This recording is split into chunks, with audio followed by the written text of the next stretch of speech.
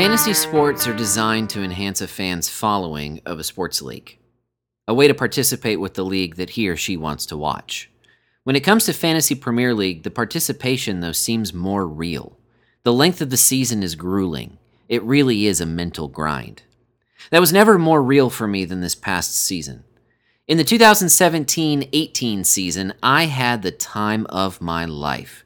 I'm still pretty new to FPL, and I've never really been great at fantasy sports in general, but I finished in the top 0.4% of all players that season.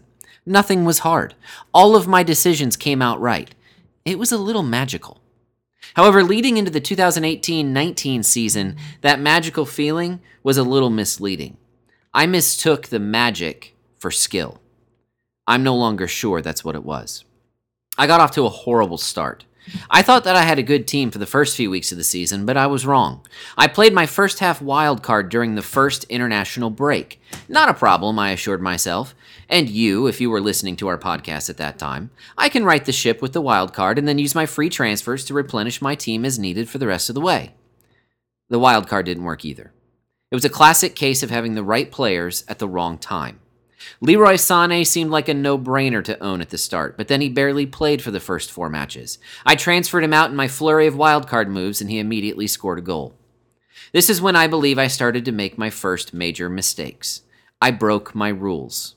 I took a few -4s to try to get my team where I needed it to be. I had no anchors in my squad, guys who I would stick with all season long because in the end, their overall points would justify it. I started to use matchups to try to hit the lottery with my transfers. It never worked. I felt for the first time what a relegation-threatened club feels. I mean, I think I did. There's a negativity that creeps into everything you do. You doubt all of your decisions. When clubs seemingly overreact and sack their managers early in the season, I get that now too. The relegation zone is like quicksand. Once you get sucked down, it's hard to get yourself out. Meanwhile, as the season progresses and nothing is going right, Dave is succeeding with this new strategy of his. He's using team value to guide his decisions. His theory is that a higher team value will give him the money he needs to get better players and win at the end of the season. This is where I demonstrate to you just how terrible of a person I am. I like to think that I'm a pretty smart person. But here's Dave, using statistics to try to get better while I'm having the worst season of my life. It felt wrong. It sent my already awful season into full-on tailspin mode.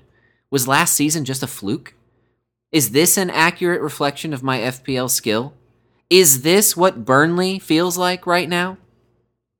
It made me think about baseball. Baseball is in the midst of an evolution right before our eyes. Infield and outfield shifts, starters closing games, and statistics like exit velocity are changing the way the game is played. What started with Moneyball many years ago has turned into a total statistical-based evolution of the game. Anytime there's progress in any way of life, the proponents of the old system who are unwilling to adapt with the times are left behind. Old-school baseball scouts, for instance, are mostly unemployed. Is this me? Did I use any strategy when I won in 17-18? Or was it just dumb luck? Is Dave's strategy right? As last season progressed, I constantly felt shackled by my team's value. I couldn't make the moves others could because my team value stayed stagnant. Was this why I won in 17-18 and I had no idea? Probably, at least a little bit. We're now halfway through the summer and my thoughts on this are still pretty unclear. Do I willingly fall down the FPL statistical rabbit hole? Is that the future? Is that a progressive approach? Am I just a stodgy old white dude unwilling to change with the times who will eventually be left behind? I don't know. Here's something I did learn last year, though. The season builds on itself. The longer you go into the season, the more influence it has on the final outcome for you. I know that sounds obvious, but when you're at the bottom of your mini-league, it becomes painfully, yes, painfully, apparent. It's really easy for us to zoom in on one week, but every year we find ourselves surprised at some of the players who were rarely spectacular, but always consistent throughout the season and ended up with more points than most.